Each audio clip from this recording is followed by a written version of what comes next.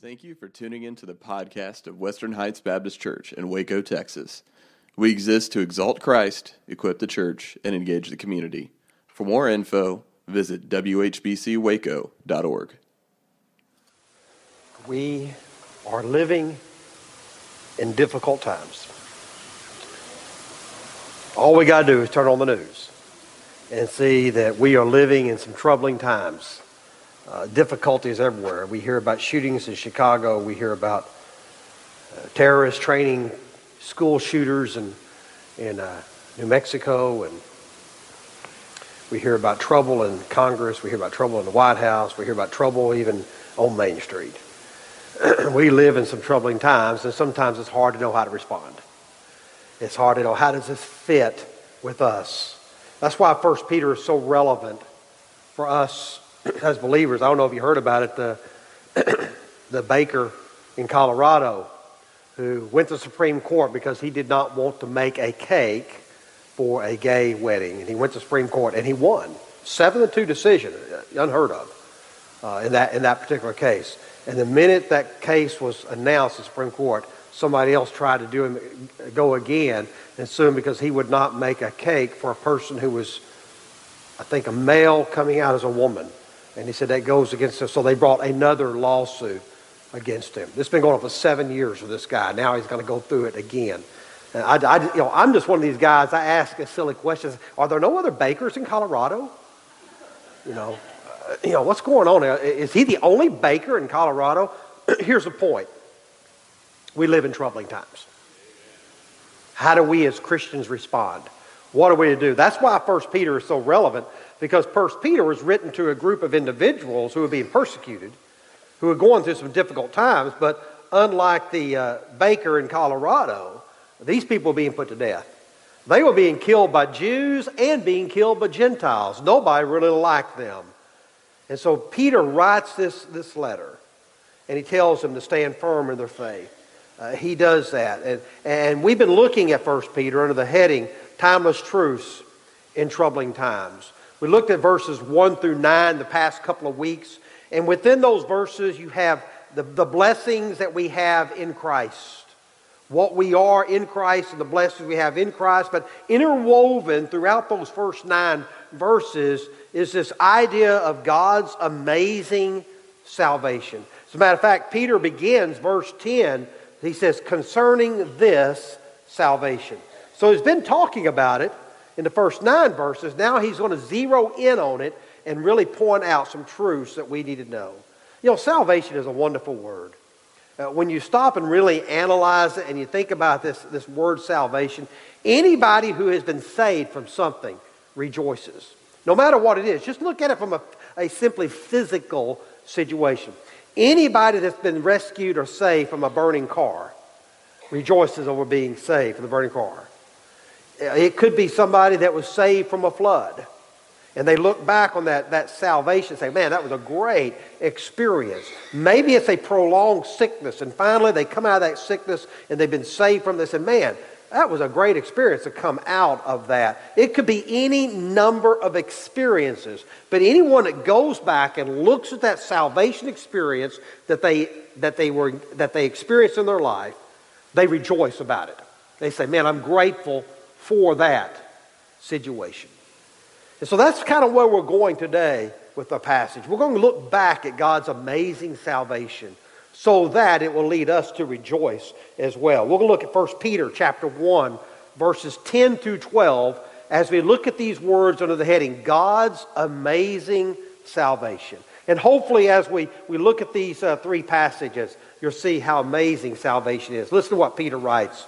Concerning this salvation, the prophets who spoke of the grace that was to come to you searched intently and with the greatest care, trying to find out the time and circumstances which the Spirit of Christ in them was pointing when he predicted the sufferings of Christ and the glories that would follow. It was revealed to them that they were not serving themselves, but you, when they spoke of the things that have now been told you by those who have preached the gospel to you by the Holy Spirit sent from heaven. Even angels long to look in to these things. First thing we see is God's amazing salvation was predicted. Look at verse 10.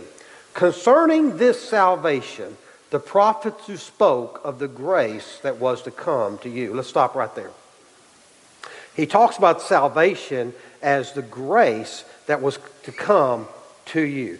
So from the very beginning of this idea of salvation, it's always been about grace. It's always about God bestowing grace on people. And grace is God's unmerited favor bestowed upon individuals who do not deserve it. You know that you don't deserve grace, right? You deserve justice. I mean, you deserve punishment. You deserve wrath.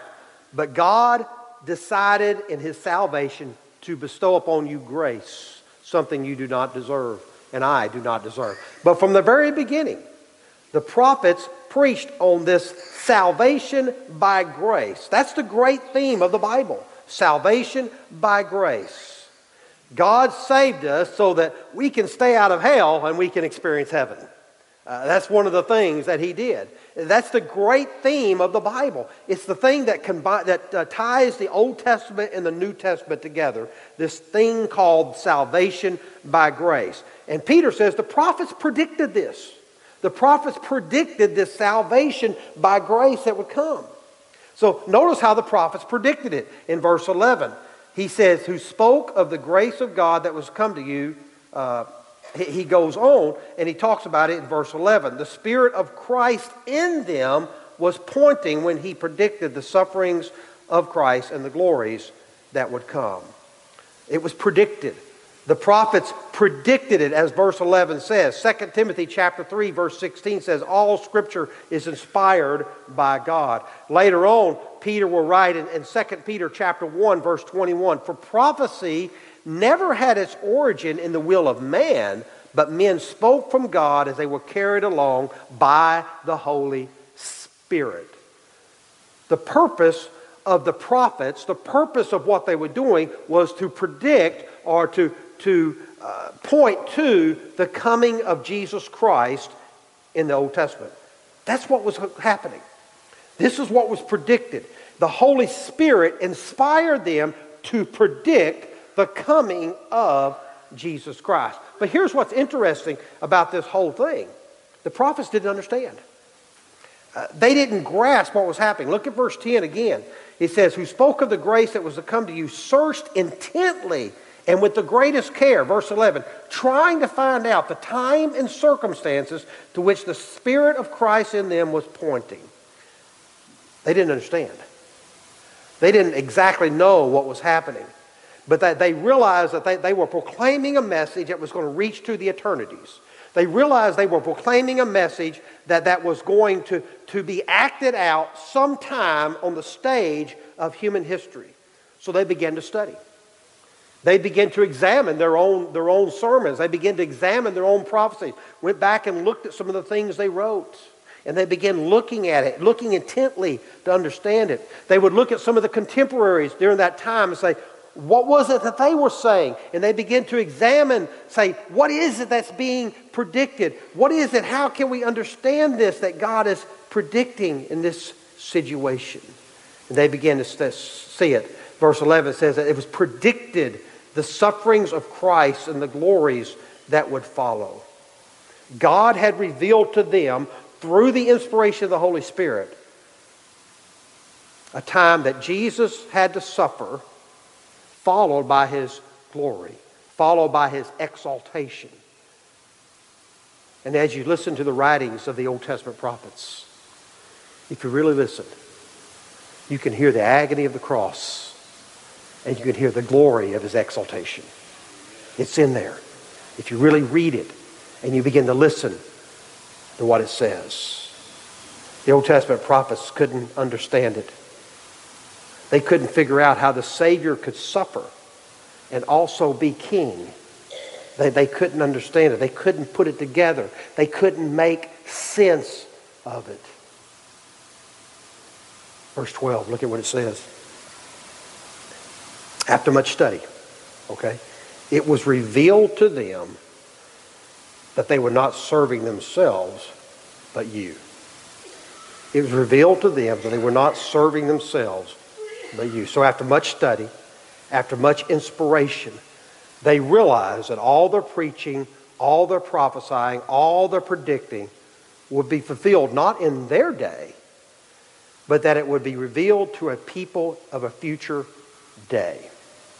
One day, God would send a Savior, and He would send that Savior at the right time, to the right family, to the right place, to the right people. And all the Old Testament saints looked forward to the day when that would happen. They began to understand it. Now, I'm going to step down from the pulpit just for a moment. This is not in my sermon. It's not in my manuscript, all right? But as I worked on my sermon this week, God kept drawing my attention to one phrase in this passage. Let me read it to you. It was revealed to them, the Old Testament prophets, that they were not serving themselves, but you. And I pray and hope that the Holy Spirit revealed this to me. Isn't that what we're all about? Shouldn't we, as followers of Jesus, not be serving ourselves, but the next generation who have not heard the gospel? That's what the Old Testament prophets said. They said, we're doing this not for our benefit. We're doing it for the next group that will come along. They didn't know when that would be. It could be 10 years, 15 years, 20 years. They didn't know. I want you to hear me on this, my dear friends, because I receive a lot of flack for some things I do. Some of it merited. Okay? Here's what. Everything I do in this church is for the next generation. Everything I do is to try to set the stage so that this church can reach the next generation of lost people. Guess what? I'm not talking about 10, 15, 20 years. I'm talking about tomorrow, a year from now, 5 years from now, 10 years from now, 15 years from now. Everything I do is so that this church will stay relevant in this culture at this time. We do not live in 1960. We do not live in 1970. Sometimes I wish we did. They had good music in the 70s. You know, my favorite group, the Eagles, just found out their album's a bestseller of all time. We don't live in the 80s. We don't live in the 90s. We don't live in the year 2000. We live in the year 2018. But guess what? The gospel is the same. We just have to find a new way to communicate the timeless truth of God's Word to a different society. So I read that passage. It was revealed to them that they were not serving themselves, but you. That's what I want for you as a church. I want you to realize that you're not serving yourself. You're serving the next people. So everything we do should have that focus. That doesn't mean we don't love you. That doesn't mean we don't care for you. That doesn't mean we don't teach you. What do? We teach you all things that Christ has commanded. What's our vision statement? Exalt Christ. Equip the church to do what? To engage the community. That's what we do. Now, I'm going to step back up on the pulpit or back up on the platform because none of that was in my manuscript. That was free of charge. You didn't pay me for that, did you? You want me to pay you. You want to pay me so you can feel good, don't you? Oh, my dear friends, you do not know me well.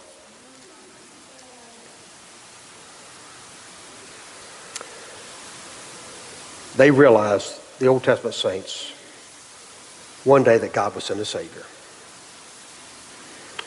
And the Old Testament saints rejoiced in the day that Jesus would come. They rejoiced. Jesus said it this way in John 8:56. He said, your father Abraham rejoiced at the thought of seeing my day, and he saw it and was glad.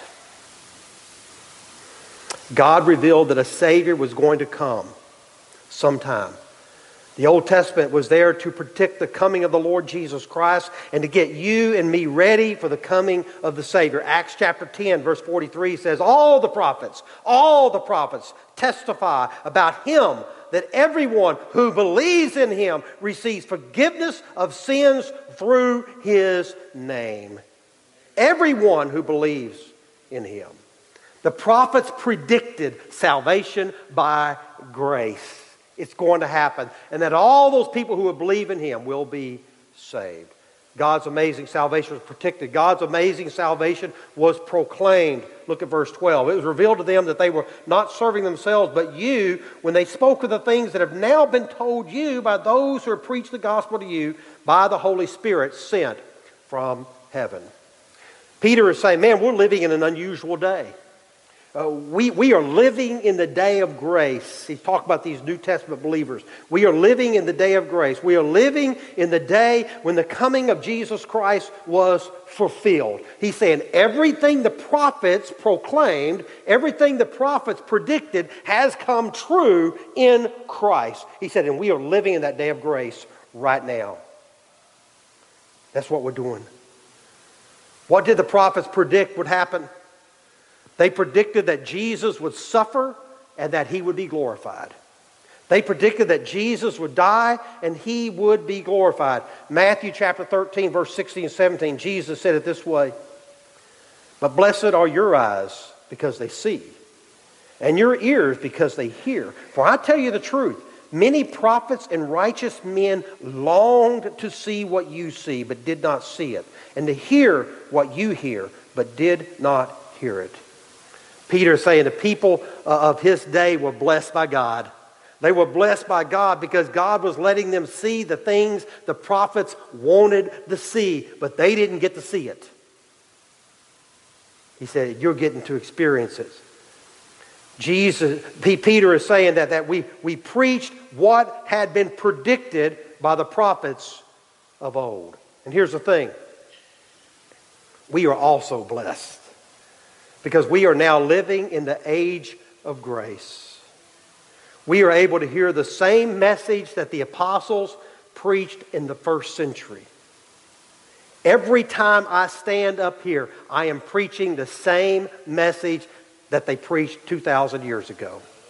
I'm preaching the same message that the true church has been preaching for over 2,000 years. We preach the good news of Jesus Christ.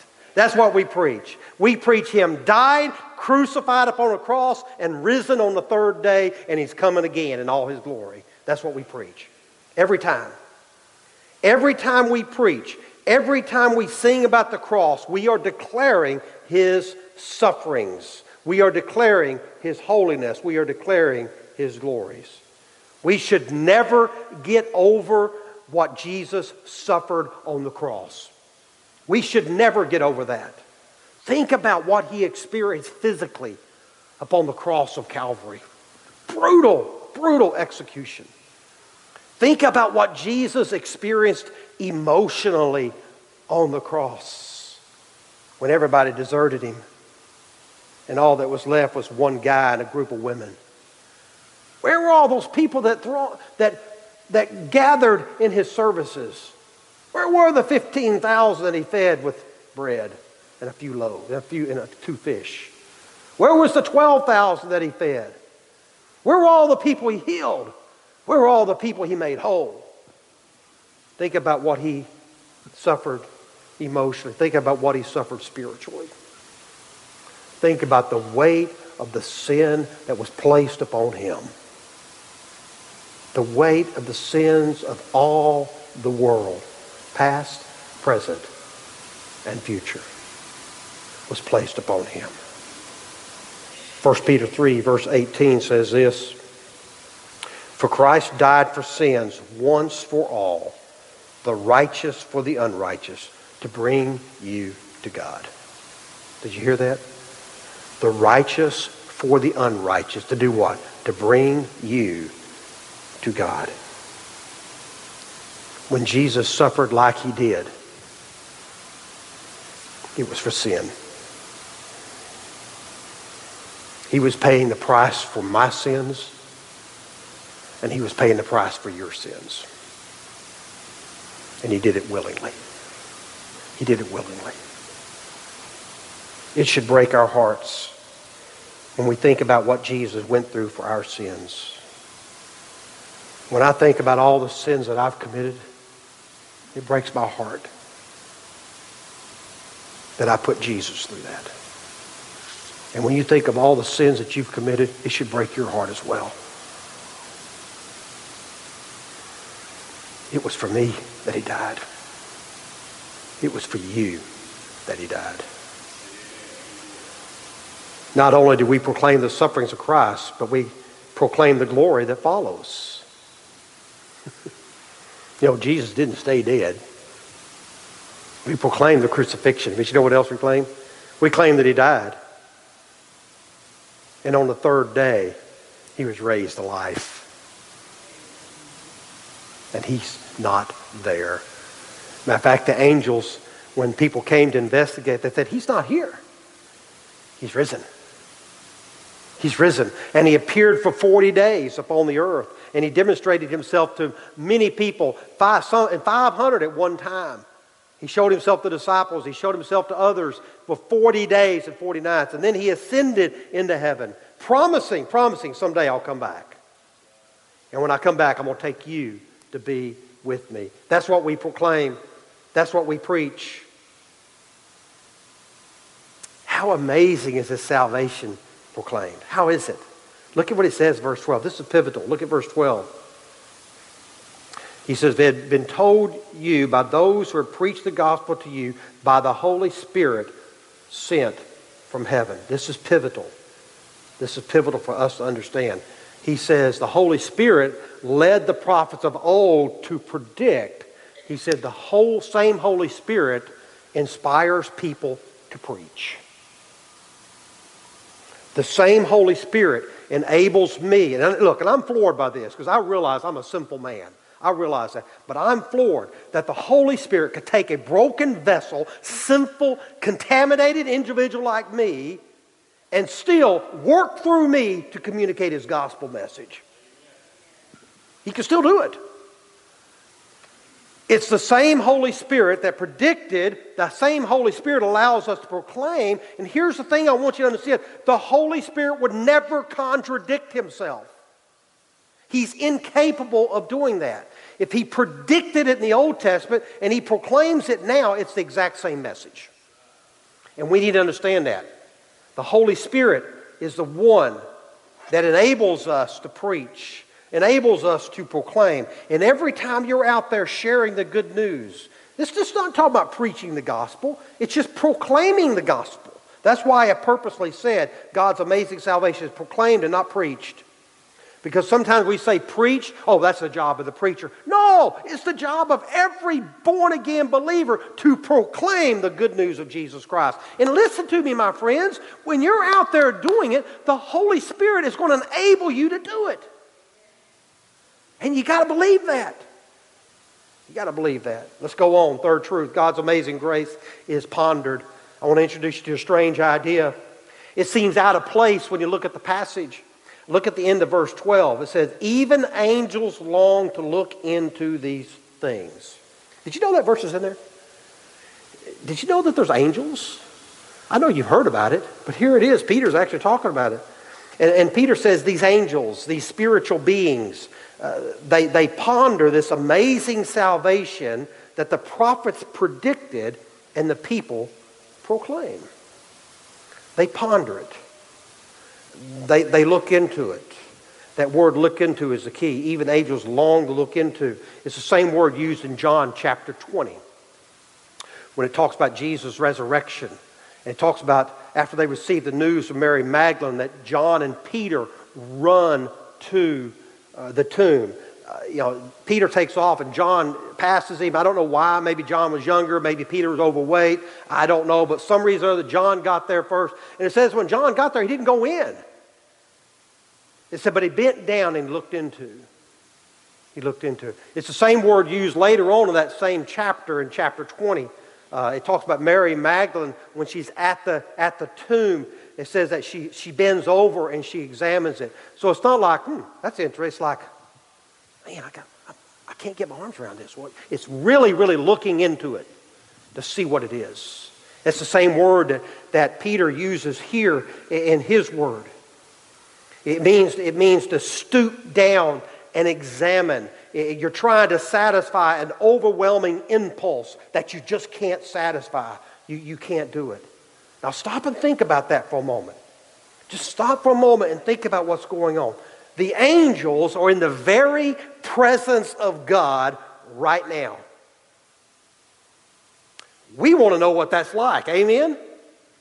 The angels want to know what it's like to be saved by grace. They want to examine it. They say, we don't understand this.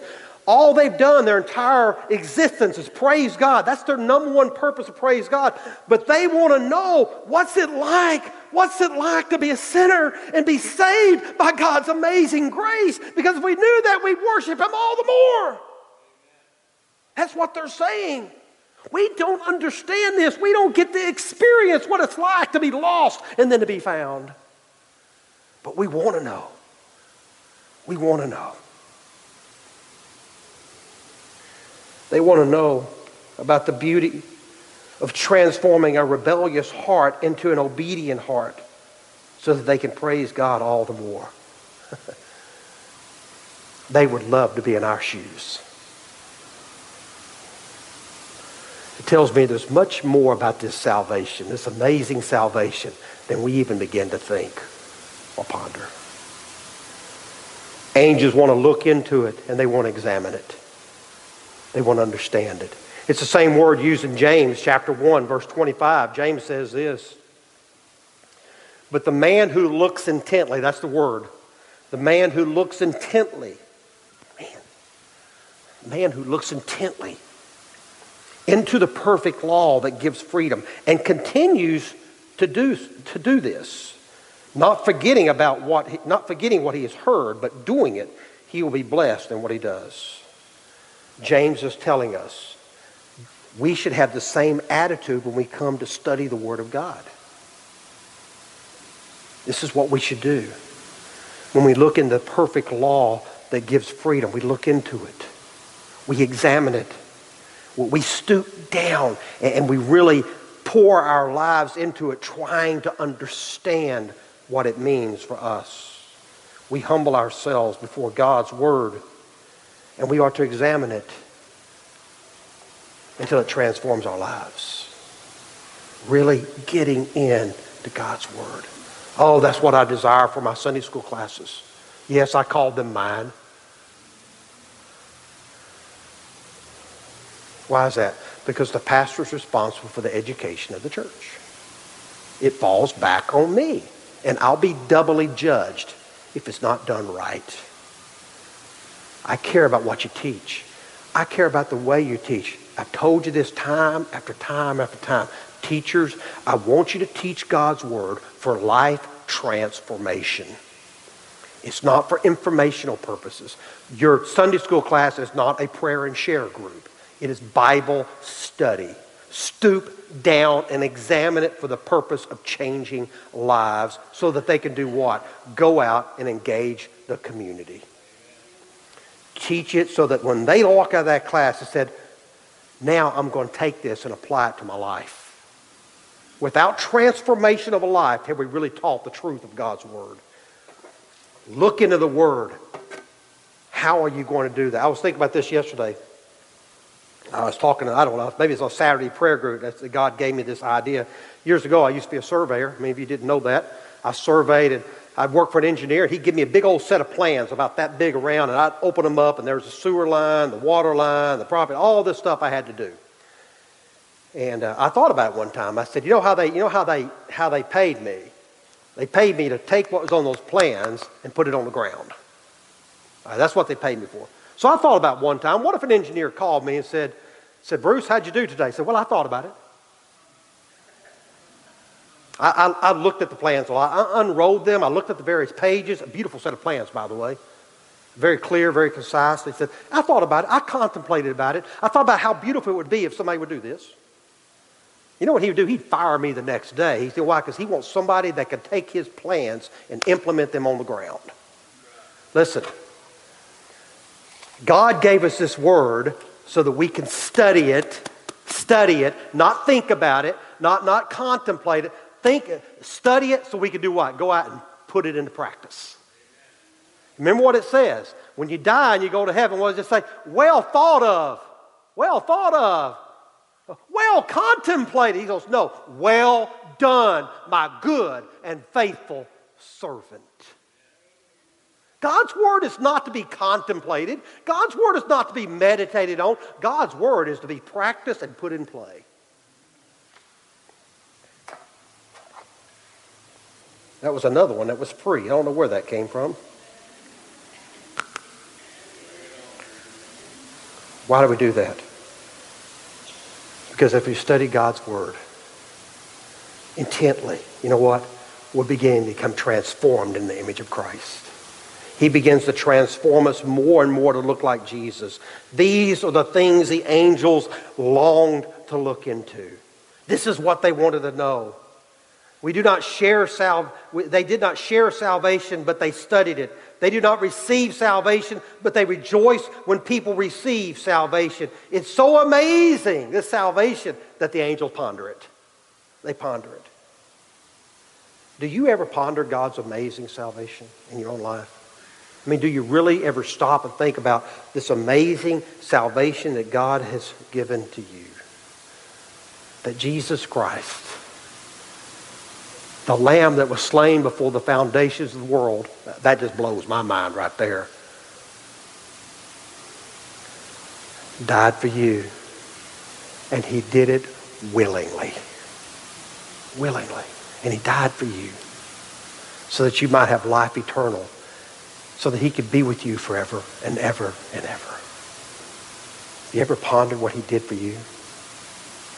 The pain, the suffering, the immense humility of it all.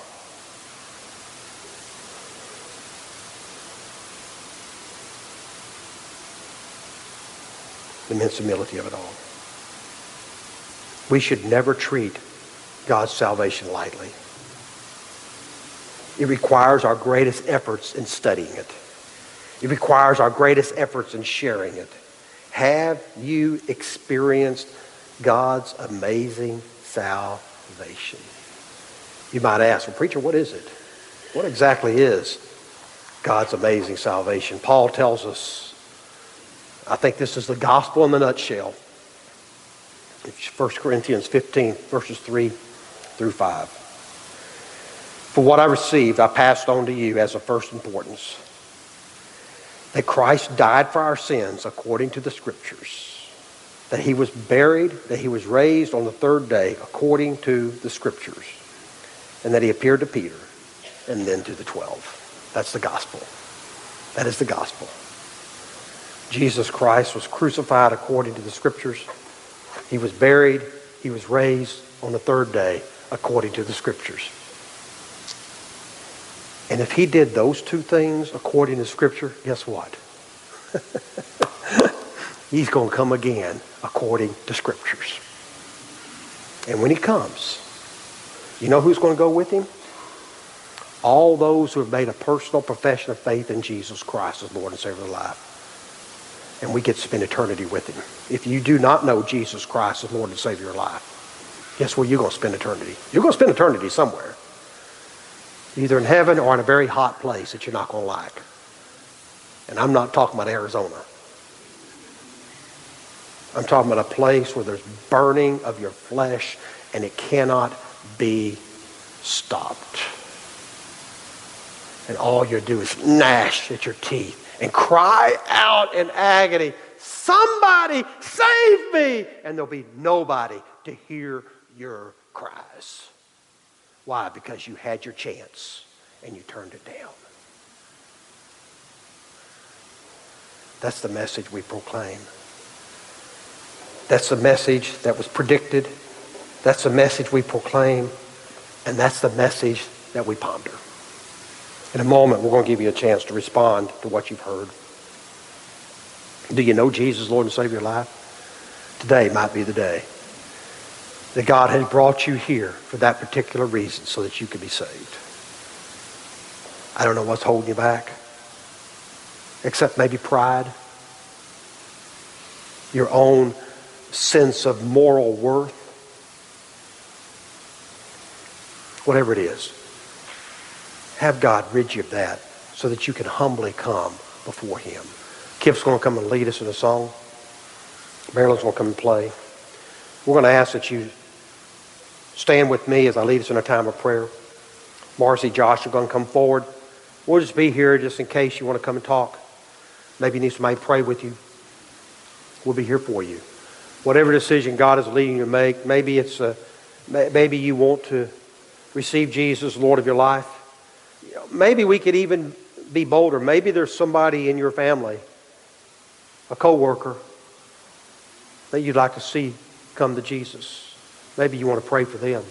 You can do that up here. You can do it right there where you're at. Whatever decision God is leading you to make, we're going to invite you to come as I pray. Father God, we come before you. Thank you for this day that you allow us, Father, to look at your amazing salvation. God, it is amazing. It is amazing. Speak to our hearts this morning, Father. During this time, we pray these things in Jesus' name. Amen.